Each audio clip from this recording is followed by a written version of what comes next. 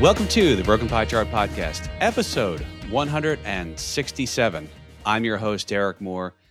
This week, we're going to do a way too early sort of preview of the midterms, and we'll talk about it in the vein of the markets. We'll look at some of the key races. Don't worry, we're not going to go through every single congressional district race, but with me, I think fourth time on the program, is Spencer Wright from Halbert Wealth Management. Spencer, how you doing today? Hello, Derek. Doing great. Very nice to be here. Always love being on the show. Get to talk about some fun stuff. So I'm really looking forward to it today. Excellent. I know you and I, I'll link to some prior episodes that you and I did, and we did a deep dive on, hey, does it matter who's in power for the markets? Some surprising stuff. I'll link to that. I'm not going to link to our pre-presidential election one because I think we both got that one slightly wrong, but we'll get to the presidential stuff too. But I want to start with a couple things. Number one is, I know you've been following this thing, so let's start. There's the House races, right? There's the Senate races, and then we're going to do a way too early thing on the president races based upon the 13 keys. But I want to first start with you, and the midterm elections are in November. And the midterms, we call them the midterms, right? Because that's in between a presidential election and the next presidential election, right? So start here. There's this thing called the congressional preference poll, or let's start there. What are you seeing there? And what does that say for the House going to Republican? By what margin? Democrat? Start there, Spencer.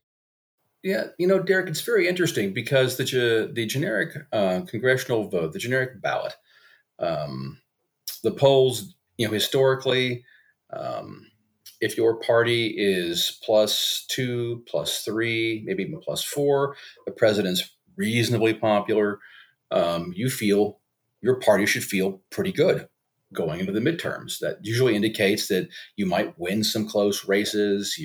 You're going to have probably a larger percentage of safe seats versus the other party.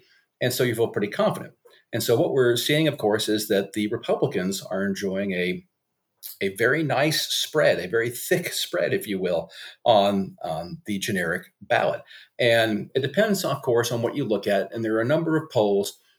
Two polls are bringing the Republican average down, and these polls have the Democrats at +1 and then +3.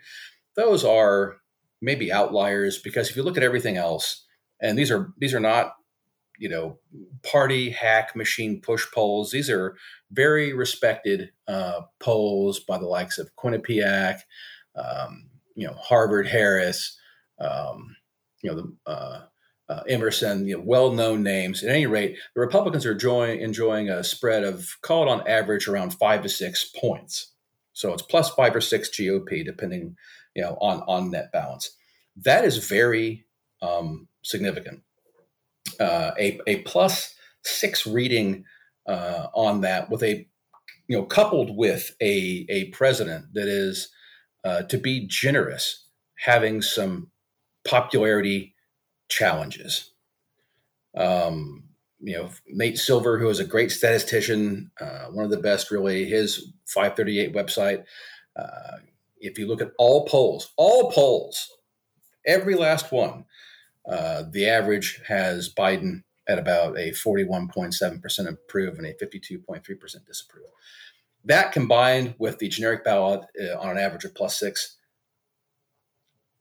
I'm sorry to, I'm not trying to be a shill here, but that is devastating for the Empower Party. And it's so bad, frankly, it's hard to know how bad it really is, because we haven't seen readings, certainly on the generic ballot, like this before. So my guess would be, you hear a lot of shrill talk out there about how bad this is going to be. It's going to be bad, Derek. How bad? I'm not entirely sure, but I feel very confident saying, particularly even for the House, it's going to be very bad for the Democrats. I think one of the things that is, and when we say generic ballot, we're not saying, "Hey, voters in Arizona, hey, voters in New York." It's really this generic thing. What's your preference Right. for Congress as a whole? I also would point out, and typically, Spencer, at the midterms, regardless of party in power, the parties, so whatever party is in power. So let me rephrase this. It doesn't matter if you have a Republican or a Democrat in office. It doesn't matter if the House is Republican or Democrat. In the first term of a president, typically in the midterm, that election sees the prevailing party lose seats, right? So if you knew nothing else, whether it was Democrat or Republican, you would say chances are they lose seats. How many is kind of what you're getting at, though, right? Only one time, I think, in the last 70 or so years has that not happened. What year was So that? that was 2004, or maybe it was 2002. 2002, maybe. 2002, yeah. Yeah, 2002, where Bush actually enlarged majorities, albeit not much, but a little bit. That doesn't happen very often. There were, of course, extenuating circumstances as to why that happened. So one could say maybe that was a one-off propelled by very specific circumstances. I think that probably is the case. That circumstance, by the way, of course, was 9/11 in Yes. September, and then you have the midterms, and his approval rating went up. I do think it's interesting too that the approval rating of a president when the president's party is in power, I think that does matter because right or wrong, the president gets blamed for a lot of things, and I think that rolls downhill. It's interesting you say. So I would agree. I think the House does go. It switches from Democrat to Republican. I guess what I'm unsure of yet is the margin. And Well, I mean, Derek, consider this. I think you and I before have talked about the redistricting, the gerrymandering, the basic shenanigans that both parties employ in an effort to jockey, to help their position in the House of Representatives. And right now, if all things were equal, if the Democrats could be +1, +2 in the generic ballot, and Biden could have a 50% popularity at this point. But because of the redistricting, because of these gerrymandering efforts by the GOP, it looks like that they're going to pick up kind of no matter what, sort of by default. They're going to pick up 17 to 19 seats.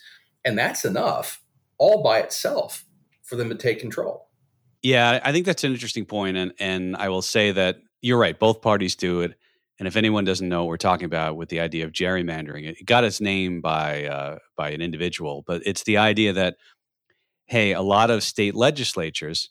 So the way this works, either the state legislature or whatever party that's in power in the state draws it. Some states, like Arizona, have a quote unquote independent commission that draws the maps, and others have some other way of doing it. But basically, it's kind of like let's take a state like New York City or New York, and you would think if you looked at a congressional map, each congressional district, that's where the House of Representatives comes out, and there's over 400 total House members right now.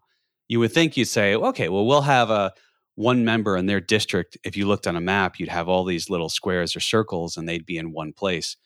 But no. What they do is, you might have Niagara Falls with a piece of Staten Island, which is in New York City. Niagara Falls, for anyone who doesn't know, is on the Canadian border. I was going to joke around. You'd have a piece of Miami. Of course, that's a different state, but yeah, that does matter.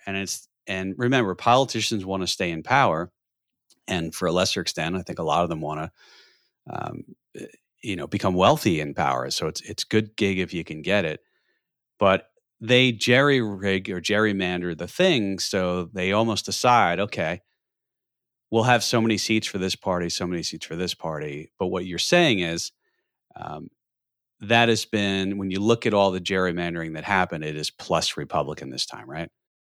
That's right. Yeah, it's leaning pretty heavily Republican, and they've been on a gerrymandering crusade for a couple of years now.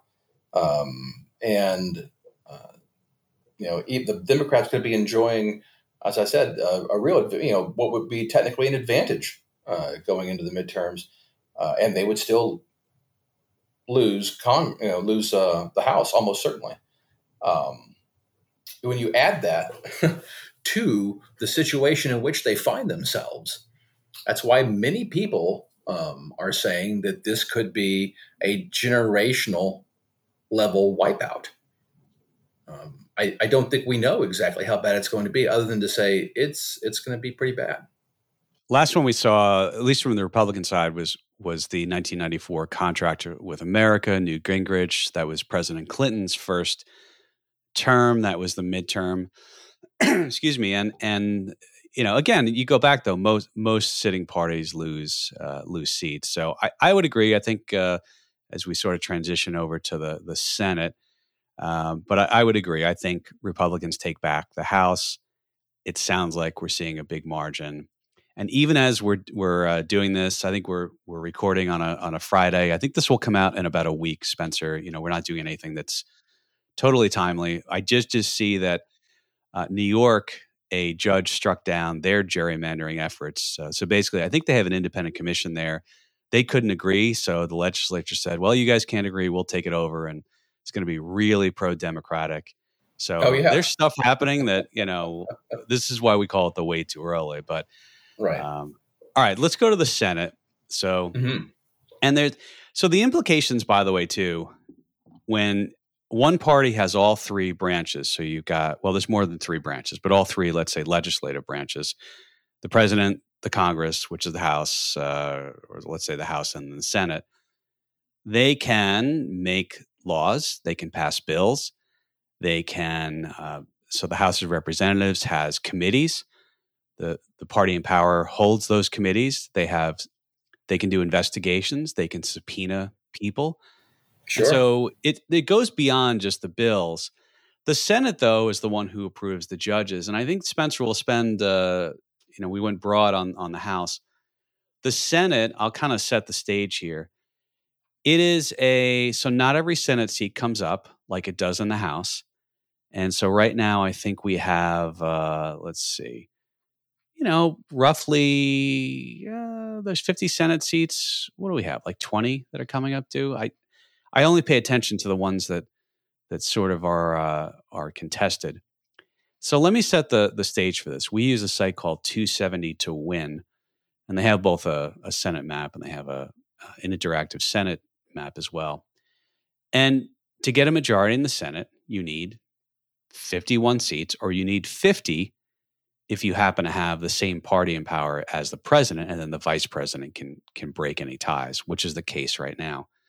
So Spencer, if I look at this, based upon 270 to Win, the map right now, they're saying in the bag, I shouldn't say in the bag, but there's 48 Republicans, 47 Democrats, and you might say, oh, wait a second, that's 5 short of 100 Senate seats. And these are the 5 that are contested: Nevada, Arizona, Wisconsin, Pennsylvania, and Georgia.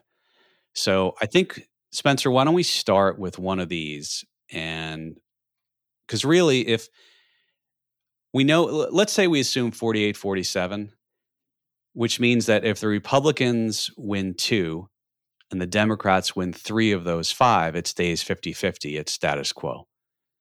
Let's go to Georgia first.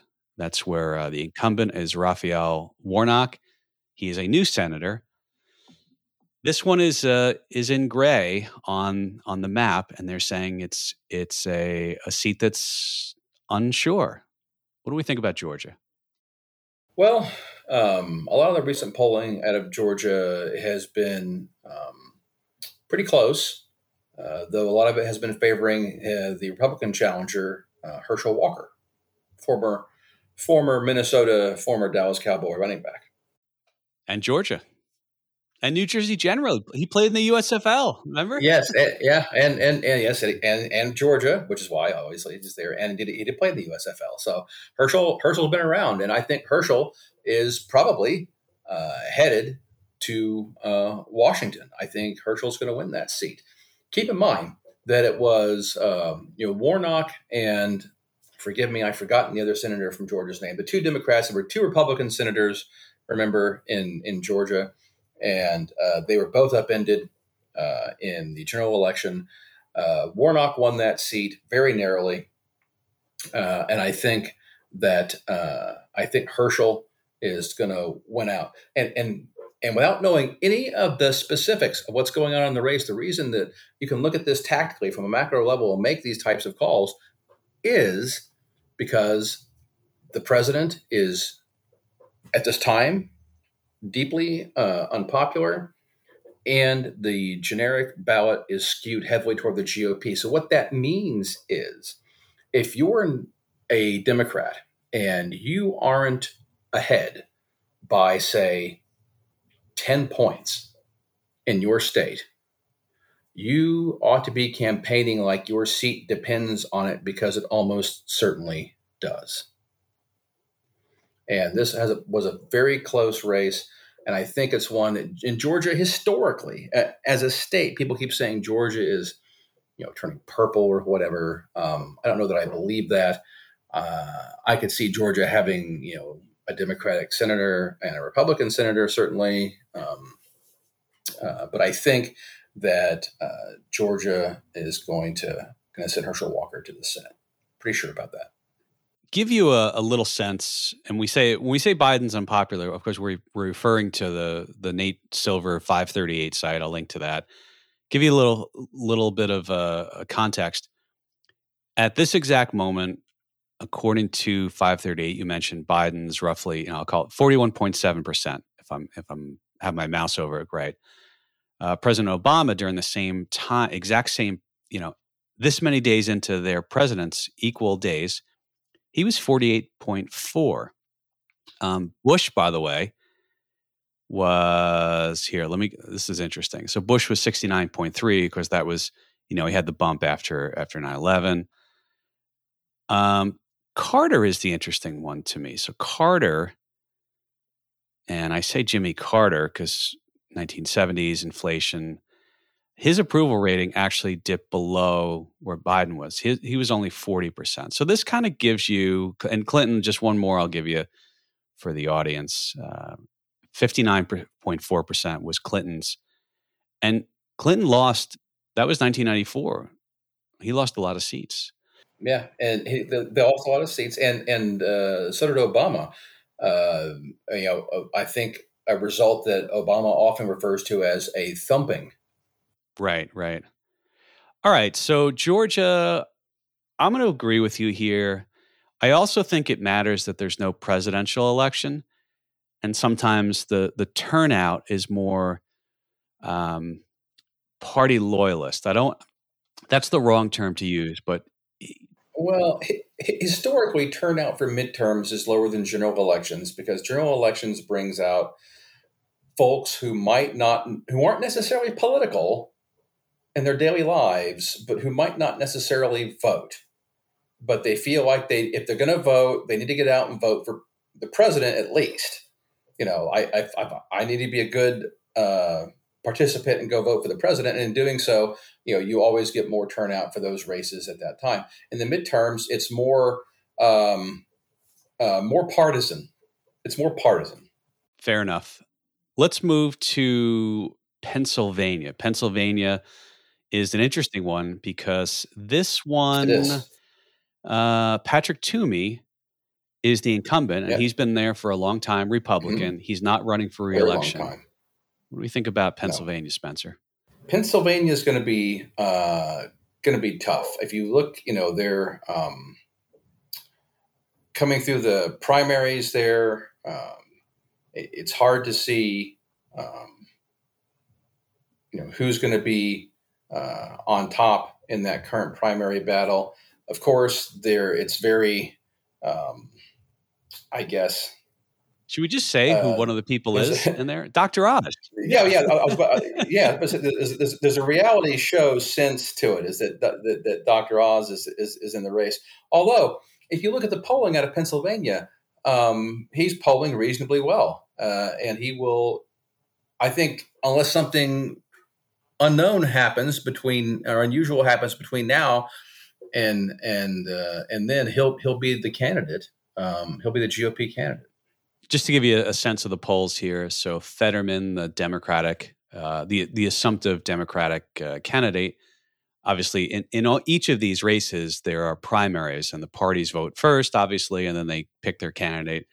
The Republican side, it's unclear. So against Dr. Oz, Democrats are +2 right now in the polls. Against Parnell, it's even. So it seems like this one could go Democratic, and Toomey, it goes to the power of the incumbency too. Generally, incumbents tend to get reelected by and large if they're in power already. Do you have a prediction for this one? And by the way, we'll do this in October, and we'll see how wrong we were. But right, if I had to guess today of how Pennsylvania finishes, I think. I think it probably goes. The GOP hangs on to it, and not because of necessarily the quality of the candidate.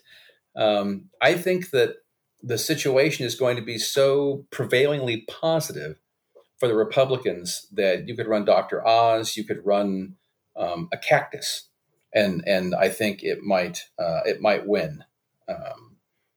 But I think that the prevailing winds are going to be very strong for the GOP, and I think they hang on to Toomey's seat here. Now, Oz's main challenger is a fellow named McCormick, and we may see, we could be talking about Senator McCormick and not Senator Oz. But I think the GOP hangs on here. I'll be a little contrarian. I'm going to put this in the Democratic camp for now, but this one is really too close to call. I think it is, and really it is. And under normal circumstances, I would say this is a Democrat gain, but I'm going to give them the benefit of the prevailing sentiment and say that it squeaks the GOP over the line here. I'm going to leave it Democratic on my board for now, but let's come back to it because I could switch it. You mentioned they could run a cactus. Why not go to Arizona on that comment? Because we have a lot of cactuses. And here we have incumbent Mark Kelly. Now, Mark Kelly actually just went through an election. So he took over. Senator MIA. Yeah, well, a lot of people feel like that. But Mark Kelly. Yeah. So the deal with Mark Kelly is he took over a seat. So it was McCain's seat. They put Martha McSally into the seat after she lost to Kyrsten Sinema in her race. And then McSally was up again facing Kelly. So Kelly just got elected he got elected when Biden got elected. So he's only been in, a little more than a year right now. And now he's up for re-election again because this is a seat that was McCain's seat. That was anyway.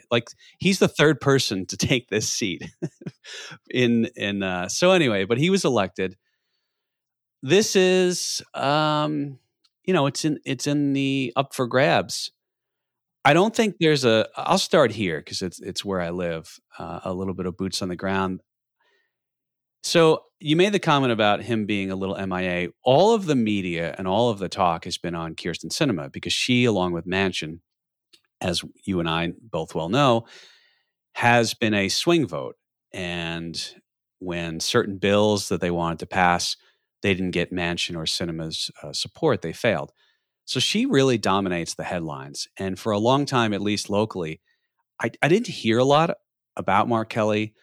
I know recently he's joined Manchin and Sinema, I think on Title 42, which is, the idea of when people want to come into the country, do they have to stay, in their country and request asylum, or can they come here?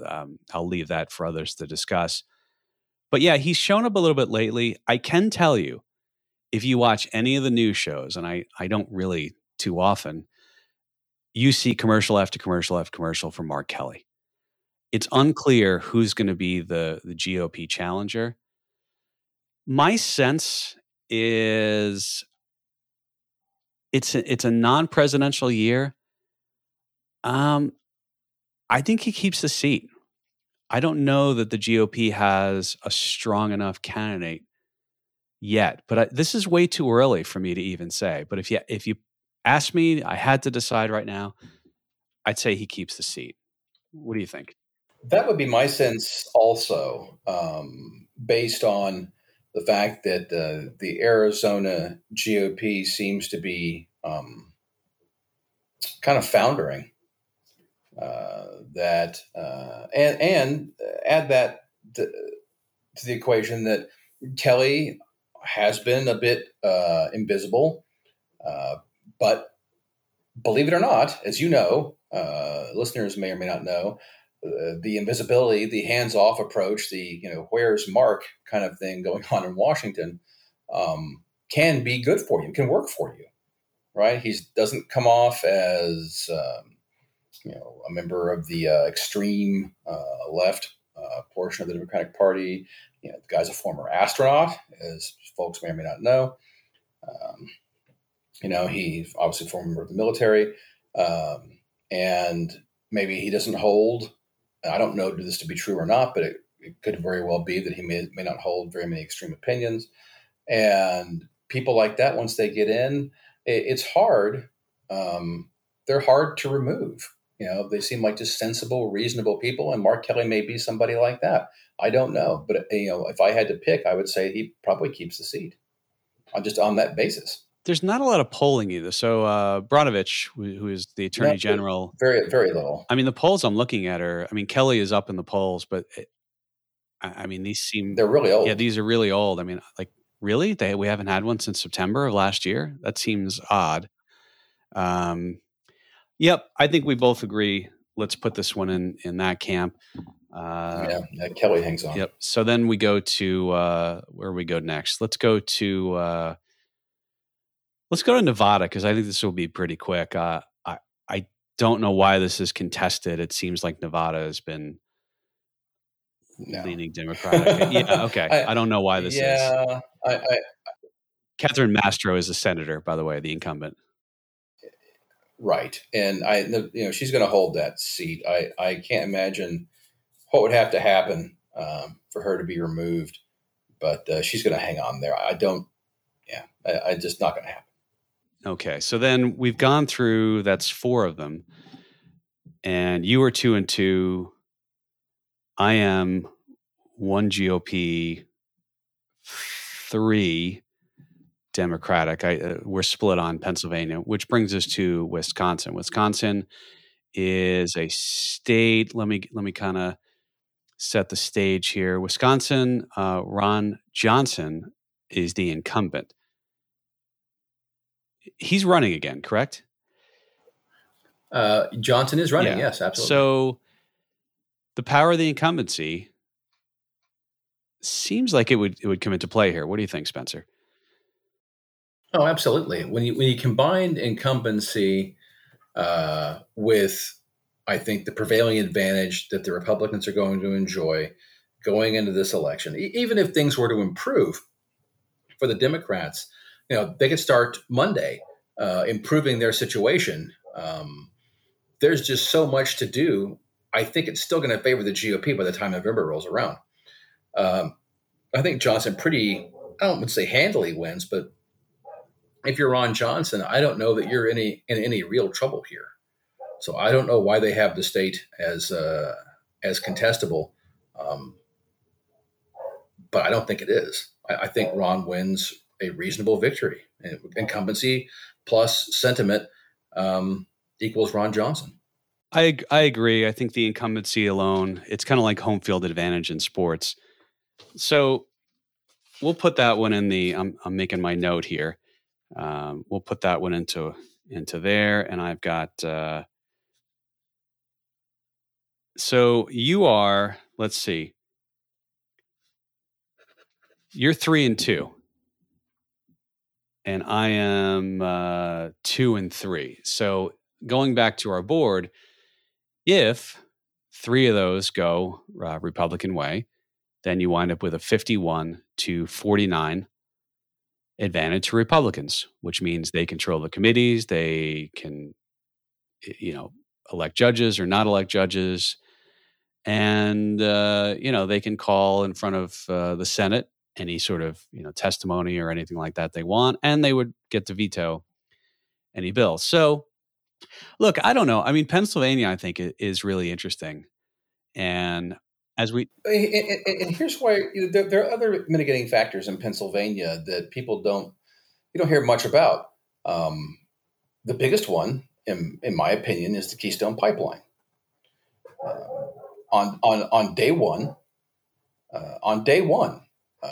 Joe Biden, by executive fiat, shut that project down, and he won the state of Pennsylvania from Trump, narrowly, but he won, and he took office, and then put the hammer to a lot of those folks that probably voted for him. I would imagine in some quantity, folks that work in that region on the pipeline, and they're now out of jobs, and things are not going as well in Pennsylvania as is true in other states because of that. Because Pennsylvania is a fossil fuel state, they are not doing as well as they perhaps could be under different management. And I think that sentiment, plus generic positives for the GOP, plus it was a Republican seat to begin with, I think that is what propels whomever, it's Dr. Oz, I mean, whatever, propels someone, a person, to victory there. All right. Well, I think it's this is why we say it's way too early, because as I'm looking at some of these races, I'm like, there's no polling, so we'll see. And right. And this is conjecture, of course, because there is not a whole lot of polling. There is a ton of polling in Georgia. People are there. The pollsters are in Georgia and are having a field day. There's a lot of Georgia polling. That should tell you that that's going to be a real contest, because there's already polling there. All right. There's no polling in Wisconsin. Gee, I wonder why. And there's not any in Arizona. I wonder why. And there's not any really in Nevada. Geez, I wonder why. And so, those states are going to stick with, more likely than not, the current affiliation. And it's the two that can switch, Georgia and Pennsylvania. I'm surprised there's not more polling in Pennsylvania, but that's because they're waiting for the candidate situation to be decided. They still have to finish their primary efforts there. And so once we have a GOP candidate, then you'll see a lot more polling there. All right. I want to move on to this is going to be a way, way too early. We talk about the 13 keys. And by the way, with the House and the Senate, in order to stop legislation, a party only has to own one of those three branches. And so when we say, I think the Senate's tight, I think there's a chance they take the Senate as well. I think the House, you and I agree, is pretty much a foregone conclusion. If we're wrong, we're wrong. But what you get with the Senate is just the additional committee heads and some other things there. The 13 keys, though, this was designed by American University professor Alan Lichtman, and he wrote a book on it. And the 13 keys is basically, if you go through each of these things, and by the way, this might be interesting too. I don't have any data on this, but I would be curious, how the 13 keys sit in a midterm. Does that matter? Maybe I'll research that. But he came up with these 13 things. And basically the deal is, if 6 or more are false for the incumbent, then the challenger wins. So the first being midterm gains in the House. So think about this. We're going to have a presidential election in 2024. The House is up for re-election in the midterm. You and I both assume that the House is going to flip. So I assume both of us are good just putting this in whoever the GOP challenger camp is, correct? Okay. No party contest to the incumbent. This would be a sitting president, and then someone in their own party says, I'm going to challenge that sitting president. Normally a sitting president incumbent, the party faithful and the machine just says, no one's challenging our. The last time this legitimately happened, probably Reagan to Ford. Reagan challenged a sitting president. You could say, who was the guy who used to be on Crossfire with George H. Bush? But I think, Oh, Pat Buchanan. yeah, but really it was Reagan to Pat Buchanan. Ford. That was the one that. Right. Although in Ted Kennedy And Carter did challenge Jimmy Carter. Correct. I think those are our two. So here's the thing. Well, actually, let me skip that one for now. Incumbency, and basically, this key is true if the incumbent is running. I think for now we have to assume that Biden is going to run again because it sounds like he's told people he is, right? Right. I mean, who knows? That's a big question mark, and I suspect that he will. I suspect that all the talk of doing whatever, replacing him, the backroom wheeling and dealing, will probably come to naught. Well, that's just speculation. I think he'll probably end up running. Okay, so we'll give that the incumbency to him. So that key is true for Biden. No party contest to the incumbent. I mean, generally in recent history, a sitting president has not been challenged by their own party. Can we assume that won't happen this time? I think so. Yeah, I think that's the safer bet here. Is despite the calls from certain quarters, I don't see it happening. No third party candidate predicted greater 5% of the vote. I have no clue right now. I'll just give this to Biden because I don't think there's a strong libertarian candidate. No, that won't happen. Okay, and then we have two on the economy: strong short-term economy, strong long-term economy. I guess if we do these today, I probably would give the long-term economy is true for Biden just because we haven't been in a recession since 20. Now, we just had a negative 1.4% decline Q1 of GDP. Yeah, suboptimal GDP print very recently. Short term, it has to go to the fill in the blank Republican. Yeah, I'd agree with that. And we have no idea what's going to be, but this is the way too early. Okay. The incumbent administration affects major policy change. So this is, if they did, it would be true for the incumbent, which would be Biden. No, I have to say no. They attempted to do so, and they've done some things. What can be done via executive order, by executive fiat, they have done.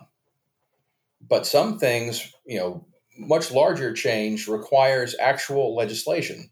And in that case, they have not done much. What they have done is they continued policy begun under the last administration of doling out pandemic cash. They sent checks to people. Let's just, yeah. I mean, they sent out a lot of money. They printed and sent out a lot of money, which helped.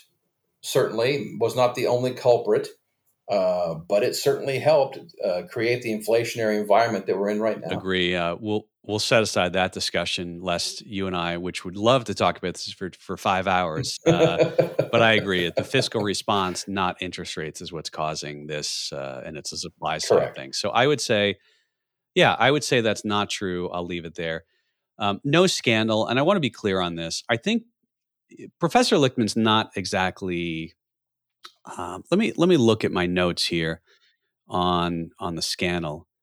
The incumbent administration is untainted by a major scandal. Major scandal would be something like, Watergate, or I think that's generally true. I don't. I think that's true today. Yeah, let's leave it true for Biden. So that's a positive for him. Yeah. And I know people listening will be like, what about this? What about this? Those are all correct as well. But what about no foreign military failure? Huh.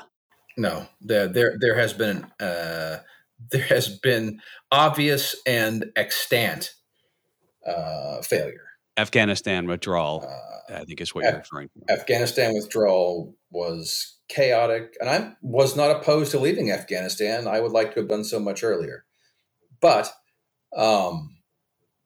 the way in which it was conducted is baffling and chaotic.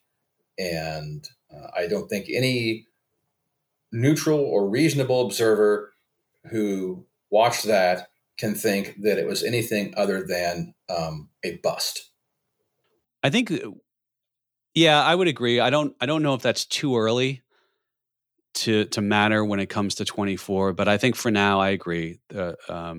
There has been, and then the other one is foreign military. So I'm with you there. I'll leave it for untrue for Biden, which means it goes into the column for the incumbent. Foreign military success. I don't think so, and I think this. We're sending aid and stuff to Ukraine right now, but I don't think there's been any success. No, that they're attempting to gain success by proxy. Ukraine. We could probably do a whole show on that, but Ukraine has, I think, conducted this so far very well. I mean, obviously to their advantage, and with the help of several Western nations, of course, through equipment and I think some logistical support that doesn't get reported. But yeah, in and of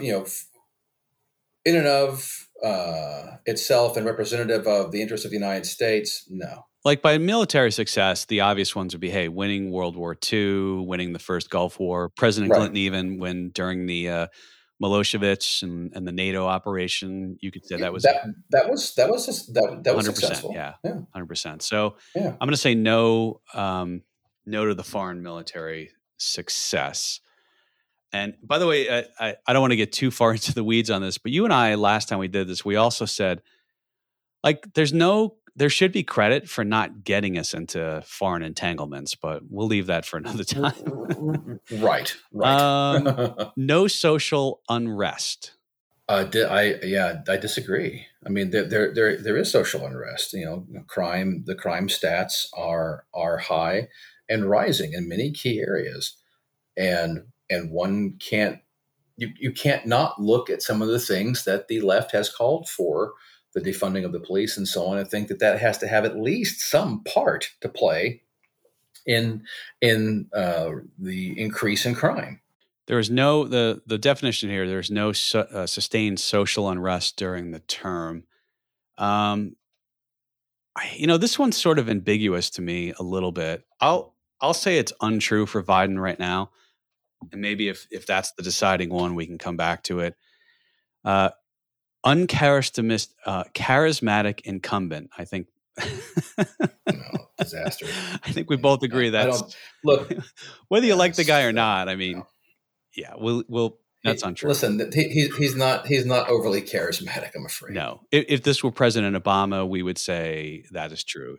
We'd say, I mean, whether you like the guy or not, you can't. I mean, or Clinton or any number of folks who you may or may not like, but you can't deny. Reagan was charismatic, 100%. So, and then we don't know. Here's the one uncharismatic challenger, meaning it's true. Oh well, but who knows? We don't know. If you assume what people think is the most obvious, if Donald Trump were to run again, I would say he is uncharismatic by the strict definition. But I don't know. We don't know who it is. I think maybe we have to leave this one out or leave it blank for now because there's no way to know. Yeah, maybe I'll just put it in Biden's column and then we'll see how this goes. So I just tallied it up, and the deal is if greater than 6 keys are for the challenger. If greater than 6 keys are true, then the incumbent wins. Right now, I have 1, 2, 3, 4, 5. I have 6, and again, I've said the challenger is uncharismatic. If we take that out, then he only has 5 keys, and the strict definition is you need more than. So 7 keys are false for Biden right now. So that actually says if the election were today, maybe it goes to the incumbent. This is why it's way too early. But I do think it's interesting. So some of these too, like the incumbent, the challenger, all this stuff, if you were going to do this for the generic ballot and just say, hey, can we apply this to the Congress? Maybe that's something we use closer to the election, but it is interesting. So it seems like it's pretty close right now if the election were held today. Like that's the thing. Yes, I would think so. There are just too many unknowns, obviously, to go forward in the next couple of years. But it's more difficult to unseat a sitting president, I think, than a lot of people consider. You get to fly around on Air Force One. You got it in the backdrop at all the campaign stops. You're in the White House doing things. You have a party. Incumbency. Yeah, the incumbency is really powerful, raising money, the whole bit. And right. When you're the incumbent, I mean, think about it this way with the and I do want to get to what the midterms historically mean to the market. So the last point on this, if you're a challenger, people who are for that party have to spread their bets, spread their money around, those that are contributing to candidates. When you are the incumbent with no challenger, you're the only game in town for the cash. So, all right. So let's talk about real quick the midterm. Some of the data I looked at, and I haven't controlled for. Hey, what if inflation's high? What if interest rates are high? Like, what does that mean? But typically, Spencer, markets in a midterm election year during the first term of a president, it's choppy. And then after the election, markets rise. Is that what you've seen in you're looking at the data? Absolutely. Historically, markets now, rise is a relative term, but markets have many times enjoyed significant rallies after the midterm elections. Many times they are also more muted, but in general, the trajectory is upward after the midterm elections. And why is that? One wonders. Well, again, it's a question of answering unknowns, right? Outcome unknown. Wall Street despises unknowns, right? And once the outcome is known, whether or not it may be a preferred direction, and I would argue, it's a different podcast, Wall Street has no preferred direction. But once the information is known, then you can plan appropriately, and markets continue. Yeah, I think one of the other things too is sometimes, there's unintended consequences sometimes for what governments do, and sometimes, like we saw this with Clinton, there was nothing could get done. There was gridlock. Sometimes gridlock is really welcomed on Wall Street because it means that for a company trying to do any sort of planning, that they have a little bit of certainty that things aren't going to change. Now, I do think presidents are using their power of executive order a little bit too much, and I've been critical of both parties for that. And there's, you outlined the Keystone Pipeline. Regardless of whether both houses, both House and Senate were Republican, Biden still could have signed that executive order. But I do think that comes into play. People like certainty, markets like certainty. They don't like uncertainty. But yeah, the numbers say that, there's a Tom Lee. He's one of the strategists. He comes on CNBC a lot of times. He was making the point in his data that typically you see sideways, choppy markets in leading up to the midterms, and then you see an acceleration after the midterms higher. Now, none of us are market prognosticators, and that's why, at least with us, we buy and hedge, and other people diversify, and you have all sorts of things. But yeah, that's historically what has happened. We'll see if that's the case this time, but seems like Wall Street gets a little more certainty, and maybe it's kind of like a restaurant. You like the restaurant, but you got tired of it. You want to try something else, and that's exciting too. So we'll see what happens, right? Right. Absolutely. All right, Spencer. Well, we could go on for 5 hours, but our 3 listeners would all be gone. So we'll do this again in October, just like we did last year. And we do this because we're not necessarily in the political game, but this matters for markets, it matters for companies, and it matters for other reasons. And hey, it's just sport. You and I both watch this. So Spencer, can't thank you enough for taking the time and coming on. And I know you're a follower of history as well as some of the political stuff. So Spencer, thanks again. All right. Thank you, Derek. Always love it. All right, everyone. We'll be back next week with another episode. Until then, if you have a suggestion for episodes, feel free to reach out to me. It's derek.moore@zegafinancial.com, derek.moore. Zega, Z as in zebra, E as in Eddie, G as in George, A as in Apple. Financial is up to you to spell correctly. And you can listen to our one in November or October, and you can see how wrong we are yet again. Thanks, Spencer. We'll talk to everyone soon. Take care. Bye.